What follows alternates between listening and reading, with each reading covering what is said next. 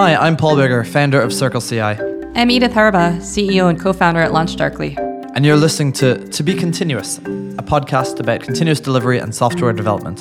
You can get in touch with us anytime at our Twitter handle @ContinuousCast. The show is brought to you by HeavyBit. To learn more, visit heavybit.com. And while you're there, check out their library, home to great educational talks from other developer company founders and industry leaders. In this first episode, we talk about why people are doing continuous delivery, as well as its benefits and barriers. Also, why you should never ask to see Paul's PhD thesis. Okay, Edith, what's your favorite thing about continuous delivery? Just making people happier quicker. That is not where I was expecting you to go with that. Well, I think it comes back to, I'm an engineer, and part of an engineer is you want to see stuff out there. Right. You want to see people using your product. You want to see them happy. You want to hear if they're not happy. Right. You want to fix bugs. You want to ship features. So one of the really nice kind of happiness things that we saw was support tickets. So people would come in and they'd have a support request, and we'd be able to ship a feature change or whatever it was to that went out 20 minutes later. Yeah. And you'd be able to say to them, oh, sorry about that, should be fixed now. Yeah, we do the same. Right. We're a young company, and if somebody complains, we're like, oh, we'll fix that right away. Right. Nothing diffuses a Twitter rant like should be fixed now. Yeah. I think part of that, though, is a consequence of us, quite frankly, being very small and not having as many customers yet. Like, when I was at TripIt, we had 10 million users. Right, well, I think that's probably a different kind of situation. Yeah. But I presume they did continuous delivery. We did a weekly release, and then we would do patches. Okay. So... And this is mobile software? This is mobile, yes. Okay. We had a whole different release stream for mobile, mainly around the Apple Store. Oh, right. Yeah, the great disruptor of continuous delivery. Yeah, I'd say the number one thing that stops continuous delivery on mobile is just Apple.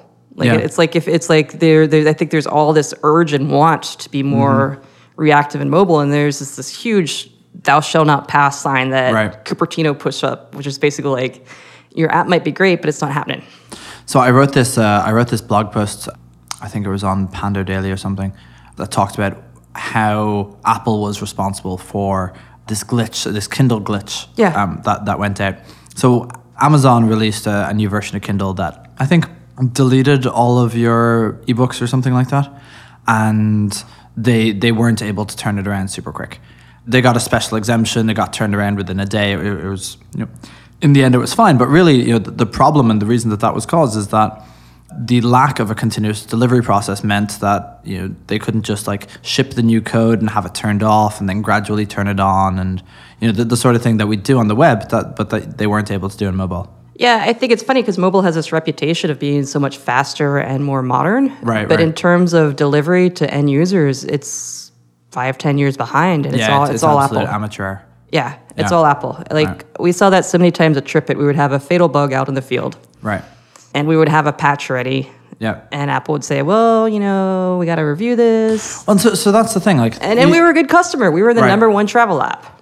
Developers can write a fix in 5-10 minutes once they know the thing. It depends on the fix, but it's very often 5 or 10 minutes. And anything that any time that you add on for that is a thing where more customers notice, more customers are affected, more customers' workflows are disrupted, and it's just pure overhead. Apple is just introducing overhead, but also not having a continuous delivery process in your organization, releasing quarterly, having someone who needs to click the button, something along those lines are all more things that can just add barriers to fixing customer things. Yeah. So this goes back to something we were talking about before about how. You said everybody wants to ship stuff faster. And I said, no, there are a lot of people whose job is shipping things slower. Yeah. So, Apple does not really care if you ship stuff faster. Right. Apple gets dinged if stuff is broken or bad, or at least that's their viewpoint. But then they put up all these processes where you're like, I have a broken build, just let me patch it. So this is one of the great sort of falsehoods of software delivery, that trying to make sure that it's perfect is better. This is actually what happens is trying to make sure that it's perfect means that shit never gets shipped. Yep. And actually shipping things and iterating on it gets better, or is what makes it better. And startups understand this. The whole lean movement was built around this idea. Agile is built around this idea. And everyone is pretending to be lean. Everyone's pretending to be agile. Well, it's kind of like you ask somebody, are you agile? What are they going to say? No. Yeah, right. I tend to ask people, are they agile with a capital A? And that implies that like they follow the full agile process, and nobody follows the full agile process. Yeah, I think so. I'll go back on one of the major tenets of agile, which is people over process. Right. And I think one of the holdbacks of effective continuous delivery is there are people whose bias is to have stuff be perfect, as you said. Right. And they like processes that enforce that. Yeah. So, I mean, Apple obviously likes a process that enforces that. Well, like a human that makes sure that I don't know, no nudity or whatever's against the rules on the App Store. But I think they also have like business reasons for not doing it. So what everyone would like to do is just ship a web view in a native container and then just like update it off the web. And Apple doesn't let you do that because they're trying to make you build native apps, and they're trying to make it, you know, all in a thing that they control, where they control the ecosystem, where you can't just easily take an app and move it off to Android or you know, whoever else could be in that ecosystem if Apple allowed that. So they have like a very strong business reason to keep people from having a really good continuous delivery workflow. Yeah, and it all comes back to money. They want to monetize off the App Store. Apple wants money? No, really? They didn't give you that computer for free? But if everything's off web views, they can't enforce their 30% cut. Right. They can't control the ecosystem. You may as well ship it to Android then. Well, not even that. It's like if you sell something through in-app, they get 30% right off the top. Okay, right. And then they can't enforce that. If you sell it via a web view, but just by, say, you had a web view and you're checking out, there's no way for them to take the 30% cut. It's funny how many different sort of... I tend to look at the world through incentives, or it tends to be one of the lenses through I look through the world. And whatever incentive you get someone with, like, there tends to be a lot of incentives not to do continuous delivery. Even though, like, if you're a developer or you're a product manager, doing continuous delivery is like the most awesome thing in the world. But there's a couple of anti-patterns that I see, and one of them is fear. Yeah. Like people are just afraid that things will break, and then the other one, I guess this is kind of fear as well, but there's this anti-pattern in product management of like, you know, why wasn't I shown this? Yeah. Or you know, why didn't someone check with me? You also see this in ranters on Twitter. And I think that, you know, if you have continuous delivery, if your thing's going out all the time, then you know, there isn't always necessarily a human who can validate that, like, oh, we're doing it right, or at least if your process isn't set up in such a way to allow this to happen. Yeah, I completely agree. I think a lot of continuous delivery is accepting kind of decentralized authority. That is a really interesting concept. You know, so the whole idea of a release train was a monolith, was that, you know, you had these many layers of approval. Right. You know, and everyone had to be checked. There's a human, there's a release manager who's validating that it's good enough at each time. And even beyond that, you know, then the marketing reviews it, then you have legal, and it's you've got the timing right, and it's very hierarchical. Whereas continuous delivery is, you know, anybody could push at any time. Right. That's very decentralized. Right. So continuous delivery is anyone can push at any time, but it's not necessarily everyone releases every single push or at any particular time. There's kind of two models there's kind of two related words that people get confused with. There's the continuous deployment model of every piece of code that you push is shipped, and then there's the continuous delivery model of every piece of code that you push is possible to be shipped. Yeah, I think it's shipped versus shippable. Yes. And I think web versus mobile is a nice example of this. Like certainly, most of our customers, every version of their iOS app that they build on Circle CI is shippable. You know, there's a binary that you can download to your phone that you can upload to your over-the-air updater or whatever it is that is actually shippable, and Apple is putting that barrier in you to prevent it being shipped. Yeah, that goes back to the decentralized versus hierarchy. Oh yeah. I mean, if anyone is hierarchical, it's Apple. Oh, and then it goes back to, you know, who does this ultimately serve? Because then you have all these people with broken phones out in the real world. Right. We probably shouldn't keep going on about Apple, but I think it's an interesting model that they tend not to get things too broken. Like it allows you to make sure that people aren't really violating the rules too much. So you can't sneak in viruses. Yep. There can still be viruses, but they're harder to sneak in, which you would get with continuous delivery, or with in particular a web view model of continuous delivery. You can't sneak in things that are against the rules, gambling and porn and whatever else Apple doesn't want in its ecosystem. And the expense of that is innovation. Yeah. I'm doing air quotes for people at home around innovation. But you just can't ship things as fast. People who are working on your ecosystem can't ship things as fast. And you'll find that a lot of startups who are trying to do something super interesting that doesn't really require being on a mobile will do it on the web because they can just ship way faster. Yeah, it's basically, to your point, perfection is at the cost of speed. Right. Or my old boss, Greg Brockway, who was the TripIt co-founder, he said, a perfect plan tomorrow is not as good as a good enough plan today. Right. And he said that to me because I was, I had built this new feature. I didn't feel it was good enough to ship. And he gave me some really good advice. Right. Which was, let's just ship it. All right. If it's broken, we'll fix it. I guess the obvious thing that relates to that then is feature flags. And to sort of point towards your company slightly, Edith, of course, the CEO of LaunchDarkly. Thanks, Paul. Paul is the CEO of Circle CI. And feature flags as a service, but like feature flags, I think were really the innovation that made continuous delivery like properly possible.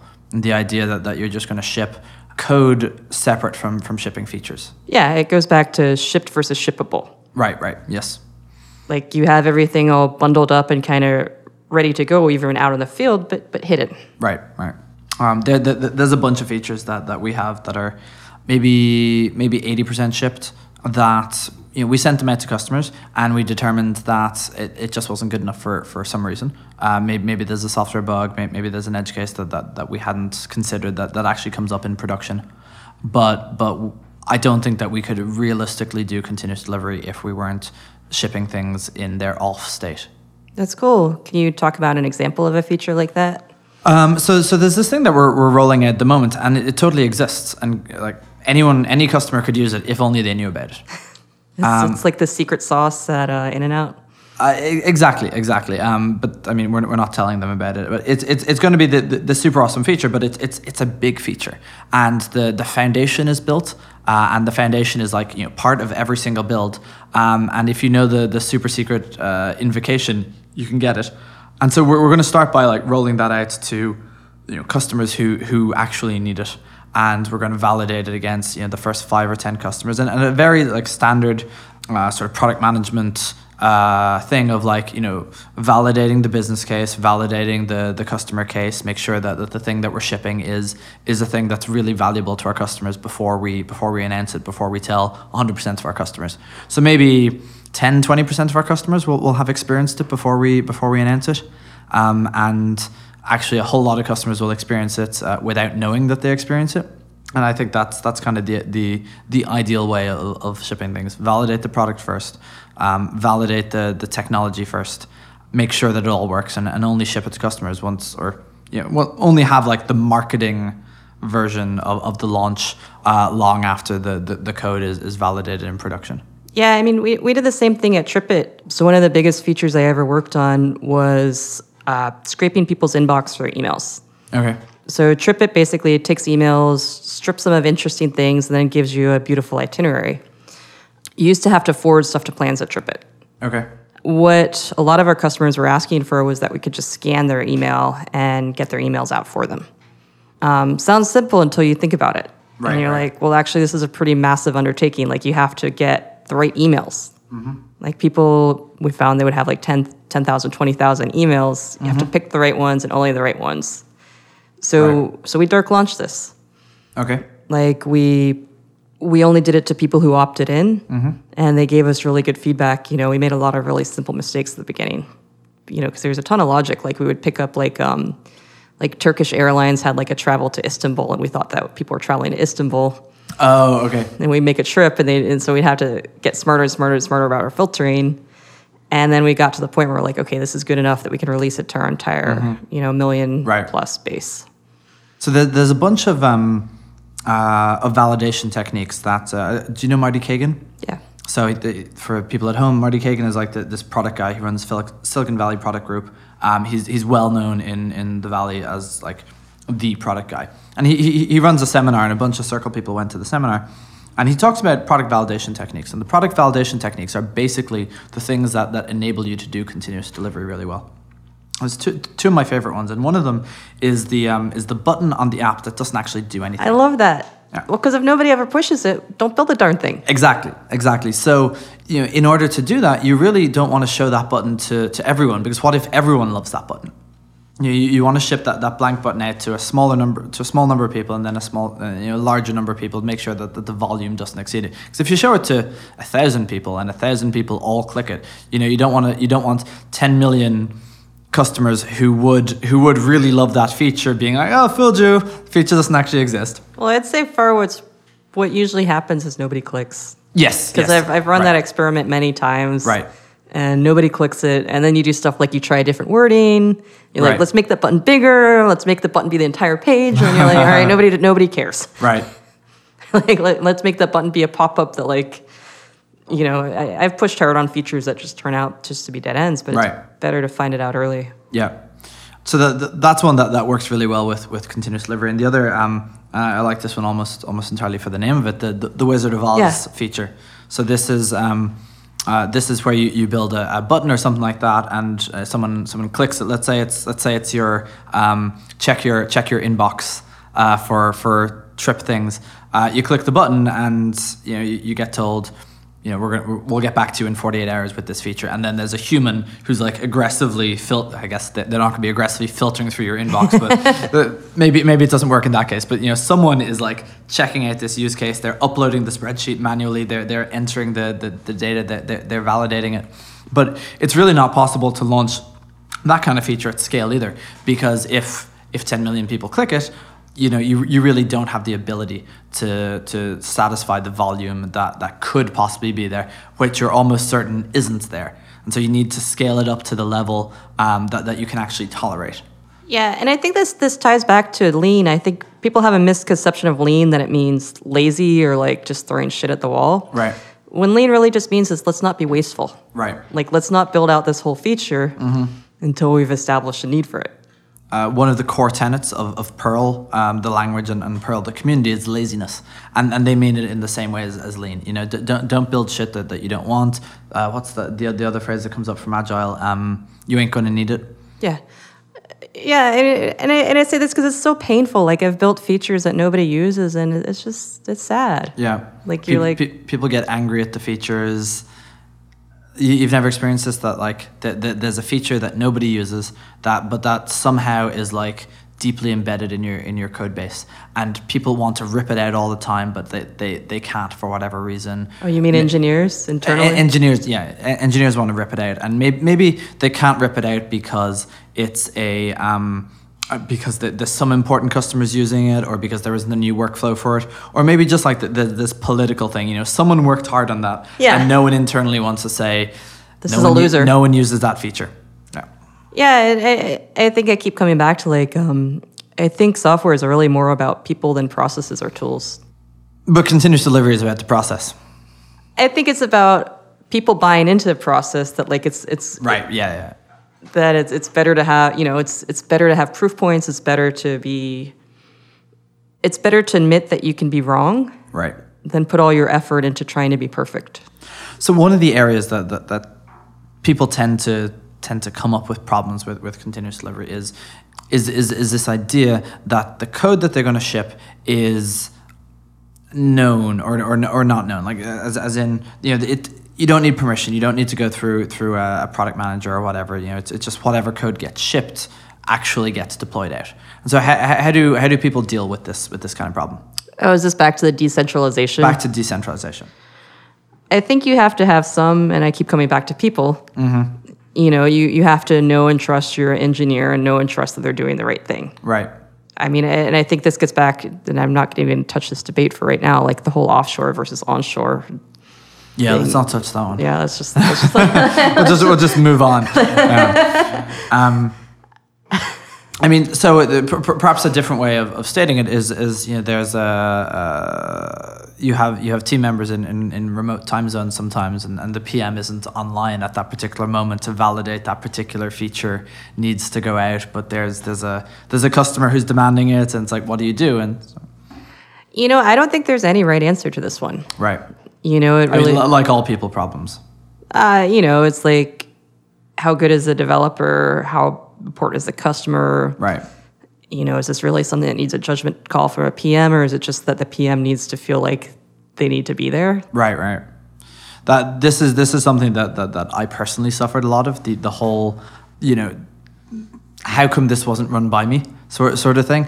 And it's a really difficult thing when like a product is your baby, to see stuff going out that isn't necessarily the right feature, or that isn't necessarily done in the right way, or in some cases it's just the way that you would do it versus the right way. Yeah, and I mean this I'll say again, Paul, this isn't much really to do with software. It's more just about overall management and decentralization. So I think the reason it's important is that customers. I'm not saying it's not important. I'm just saying this is in fact, I think, one of the biggest decisions you can make as a company. Whether to decentralize. Yeah, I mean, so you can end up with a total hierarchical. I don't think it's necessary, but if you don't, you could say, okay, I'm going to be the Salesforce model, which is very top down. Right. Or I could be Facebook, which is extremely bottoms up, or I can come up with something that's even in a bottoms up organization. Like, you're going through product managers, you're working with people who are actually validating that customers actually want these features, and especially if you're an organization that values A/B tests and experiments and feature flags. There's a process that you can create where everyone is happy with the things that you ship, and where. Nobody's ever happy all the time. Well, okay. I think what I'm trying to say is I think I'm being devil's advocate. So. You are. You're just totally fucking with me. Not totally. Maybe just like 80%. Maybe like 10% rollout. That was a slow burner. So my sense is that really there's kind of this overlap between continuous delivery and product processes. Absolutely. That is like quite a complicated one to navigate. And when people are switching to continuous delivery, like, often the problems that they're going to experience are not technical problems. It's not just the fear of what might break if we deployed 6 times a day, but it's like, how do we overcome or what do we need to do? What do we need to like set up? Sort of the people equivalent of the script that you check into your repo that does the deployment to make sure that we are doing things safely and that we're doing the right things for our customer and for our organization. Yeah, and also, how much risk are you willing to accept to your state? So risk is super interesting for like the whole continuous delivery thing is all about risk. Yeah. Right. Like, and I think part of continuous delivery is saying the biggest risk is to move slowly. Yes. Yeah. I think, like, for example, a pacemaker, you should never do continuous delivery on. Because the risk is super high. Yeah, you're installing a medical device in somebody's body. Right. I used to draw this. I remember when I was doing the first seed round in like 2012 or something for Circle CI, we would I'd draw this graph of what level of safety do you need for what. I think the question that comes up is like, what level of test coverage should you have? And it's not a question that you can necessarily answer without knowing the complete context. Like, if you're making medical devices, sending people to the moon, that sort of thing, then that's the sort of thing where you write provably correct code, where you run like why can't I think of static analysis? There's a particular subset of static analysis that Paul, by the way, has got his PhD in static analysis. But yet it's only been like 5 years and I can't think of any of the words that apply to it. So there are particular subsets of static analysis that are really like programs that are provably correct. And if you're flying on an Airbus, you're flying on software that has been built by like the leader, the guy who invented entire fields of like provably correct programs. On the other hand, if you're making a consumer app, if you're making an early stage startup, hell, if you're making Facebook, since that's what the internal culture is, you can ship things with a much greater degree of risk, and the risk that you really, or a greater degree of kind of software or breakage risk or outage risk or whatever that is, but because what you're saying as an organization is that the real risk that we want to prevent is moving slowly, is being stagnant, is not getting products to market, is not getting products to our customers. Yeah, exactly. I mean, so I remember I had a dude who's now very senior at Hortonworks. He drew a triangle which was quality, cost, and time. Right. And he said, you just move around these axes. Yeah. Like you can have an extremely high quality thing that never ships. Yeah. Yeah. Or you can decide we're going to skimp on quality because we want to ship faster. So I'm gonna disagree actually. Oh. I think that the idea of the extremely high quality software that takes a very, very long time to ship, I think that's not possible. I think that when you take a very long time to release software, what you end up with is to get code to perfect. You have to ship it, you have to put it into real world experience, and you have to iterate on it. So, Paul, I have to say I was about to disagree with you, but now I completely agree. Okay, good. Because I think the lesson I have learned is that you cannot internally test the use cases that the real world sees. Right. Like, particularly, and to go back to mobile, particularly with the rise of mobile. Mm-hmm. Just that there's so many devices out there and so many situations with low battery, low signal. Yeah. You just can't. And there's entire startups that are dedicated to simulating your mobile device with all these kind of different conditions but even people are out in the real world and they suddenly have something you never thought of. Right. Or actually I heard something really interesting. I chatted with a Facebook director of engineering, mm-hmm. and they said they could not simulate Facebook's load. The only way that they could really see if something could stand up to Facebook's load is to put it into production. Yeah. Wow. Just they're talking about Facebook has billions of users all over the world. No, I hear they're quite popular. I hear the kids dig it. So on the topic of things that the kids dig, it seems that if you're ever going to make something that's popular, it's never going to be popular on the first go. There's always going to be a nugget of something that you got right. And in order to really get from there to something that grows rapidly, that is the quintessential Silicon Valley success story, you need to be able to iterate and to ship new things every day, ship new experiments every day, be able to validate what works out there. I completely agree, and validate on real users. Yes, real users are tough people. So actually, I was chatting to the product folks earlier today about this kind of topic, and dog fooding was the issue. And this is a little bit of a tangent, but so we're a developer-facing company. We're a very technical company. All of our first 8 or 9 or 10 or 14 or whatever people are engineers, and we use the product heavily from the start. But when you dog food, you assume that everyone has this same workflow that you do. They experience the product in the same way that you do, and you're not actually getting what the customer really experiences. Yeah, I hear you, because at Launch Darkly, we dog food. It's like this chain of turtles. Right. So Launch Darkly is feature flags as a service. Right. And so we use feature flags ourselves. Right. And so something we actively try to guard against is we're okay, we're building, we could build a lot of stuff right now for us because we're the most advanced user out there. Of course. But we need to dial it back and build more and better onboarding. Right. So I'm not... onboarding, I guess, is... you have a business there that needs to be... Yeah, so I'm very pro dog fooding, but I think you just always have to be cognizant that if you dog food your stuff, you're probably the power user. Right. Which is not it's just a statement of... No. And it's exactly what I was getting at, that you're not the exact target user. You're not learning at the right rate, and that the stuff that you end up shipping is stuff for you, which is great, but not necessarily stuff for your customers because they have a different workflow or whatever it is. But there are I do believe in dog fooding your own stuff and figuring out the pain points. I think. Oh yeah, no. I think dog fooding is great.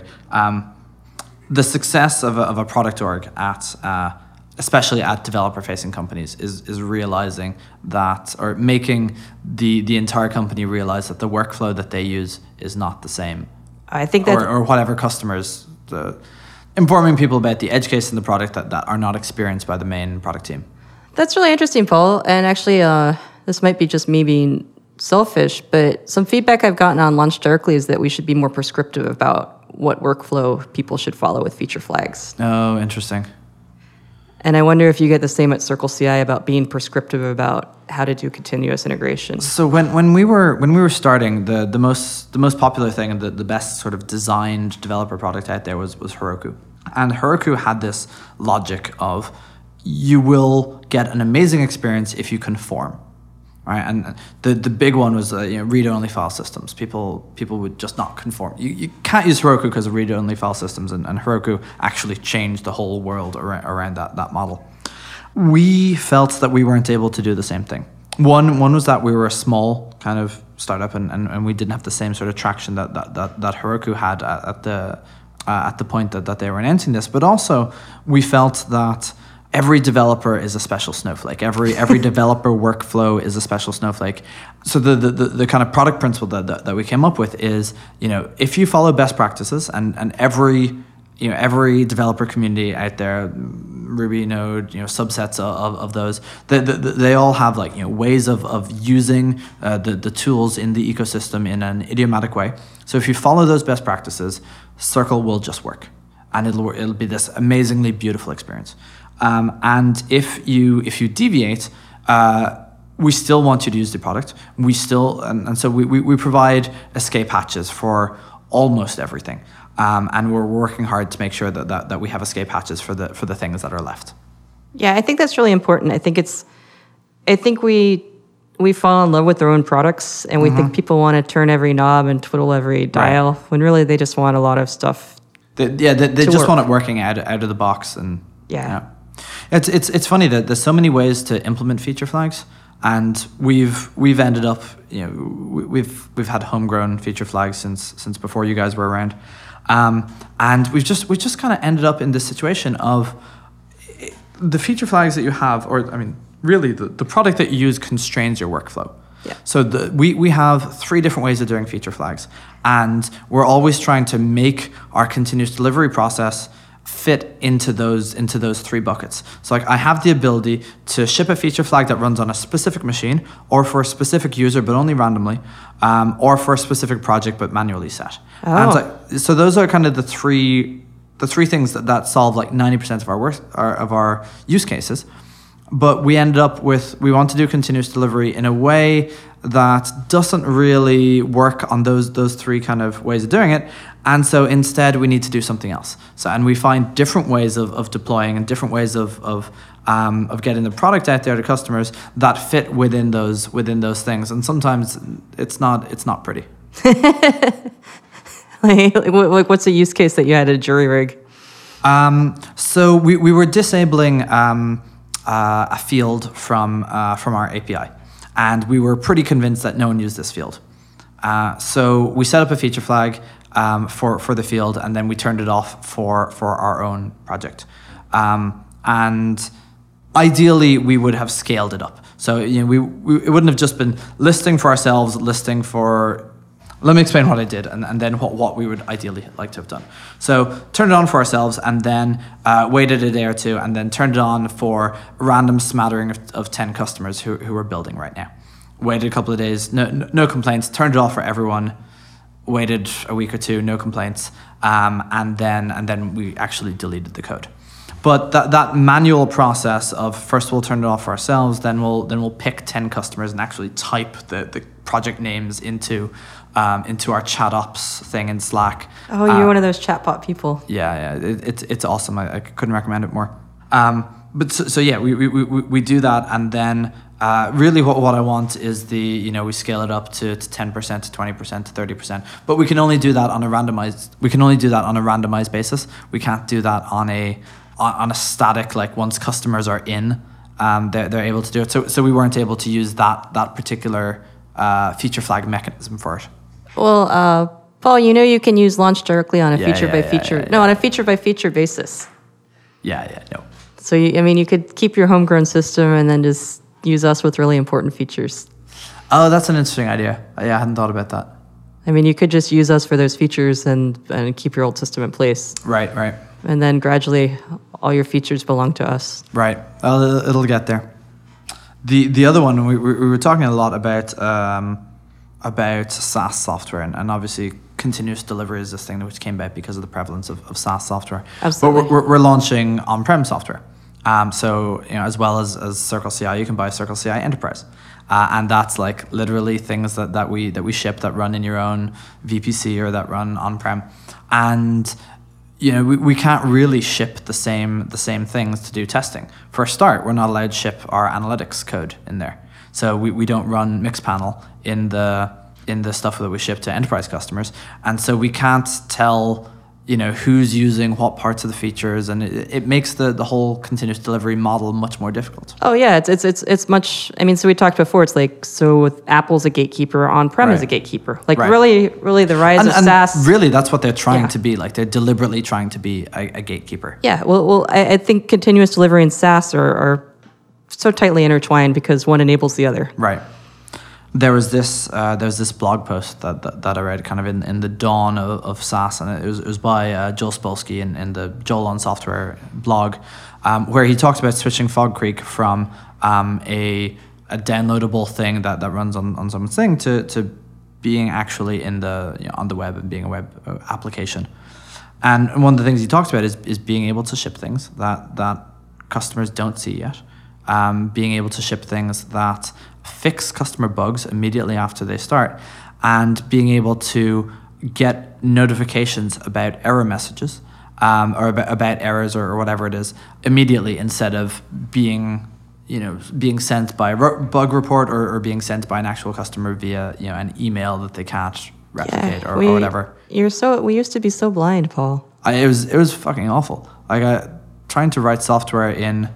I worked in the games industry briefly when I finished college the first time, and shipping code that runs on a console that is going to be shipped like on a Gold Master disc in 6 months from now, and that you're never really going to be able to validate. That was like, games aren't even shipped that way now. Yeah. But like that was a fucking awful time of trying to understand all the different ways that software could break, and all the different ways that your code might just not work when it literally shipped to millions of people at once. Yeah, and to tie back to something we were talking about before, that's when you got this feature and scope creep to the point where like Duke Nukem never shipped. Mm-hmm.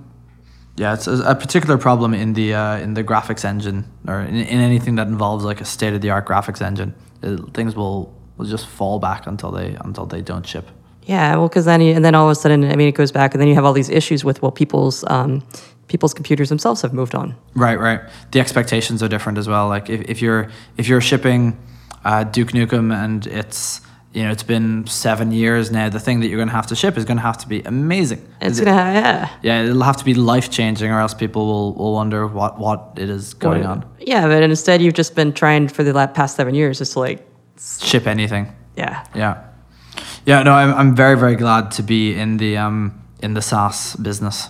It's liberating. I think analogy is between the transition between books to newspapers to online. Right, because people are the news cycle changes as a result of it. Yeah. Right. Yeah. If you can publish multiple times a day, you just publish. Yeah. And of course you can continually go back and edit those articles in case you or put a retraction or a correction, right. or on like a book. Like once a book is out in a bookstore, like it's there. Yeah. So the biggest thing that I've ever written was the longest thing I've ever written was my PhD thesis, and I have a paper-bound copy in my living room that I never look at. But occasionally someone will come and they'll be like, "Oh, here it is," and they'll open it to a random page, and looking over their shoulder, I see a typo. Oh no! And whatever page they open, there's some typo. I've read that thing 50 times, but somehow I didn't manage to get them all out. Did you? That's really funny. Are they terrible typos or just mini ones? It's things that a spell checker would have caught sometimes. Oh, did you make it in some like terrible LaTeX or something? Of course it was in LaTeX. Yeah, of course. Oh, yeah. Yeah. So it's probably beautifully formatted, but it looks amazing. Garamond font. So it looks beautiful, but it's riddled with minor punctuation errors. Yeah, I remember. This is a total aside, but I wrote an econ thesis and I was really proud. And I took it home to my parents, and my mom has a PhD in English. My dad is an editor, and they started pointing out like you used an M dash when you should have used an N dash. I was like, wow. You're supposed to be admiring like my deep economic thought, not copy editing. So apart from doing a therapy session for that, what else have we got in the continuous delivery vein? I just was back thinking about my thesis. And the deep parental scarring. Looks like we're all out of things to talk about this week. No, I think we opened it up. You asked me what I liked about continuous delivery. Okay. And you said I was surprised by my answer. What was your answer again? I liked getting product to people faster and making them happier. Oh, yeah. No, I thought you were going to talk about employee morale. I think, I like employer morale also, but I don't think that's the... I think they tie together. I think employees are happy because customers are happy. Right. Personally, having worked at Mozilla during the awful Firefox 3 to Firefox 4 conversion or the Firefox 4 launch, which took 18 months and things just kept slipping and things just kept being added and feature creep and there were these things that the web was waiting for that were being held back by Mozilla being unable to ship Firefox 4. And people were not happy. Like the entire organization was particularly unhappy. And when we switched to the release train model, it's kind of a few months before I left, I think. And actually, I hold the singular distinction of being the first person to fuck up the Mozilla continuous release train model. That wasn't where I thought you were going to go there, Paul. No, I forget where I was going, but I think I can probably get there. How do you? People were unhappy. That was. How do you fuck up the release train? So I shipped a feature just before the deadline. And that's the whole thing that you're supposed to avoid with continuous delivery. It's never about shipping before a deadline. But no, I was determined to get this feature in.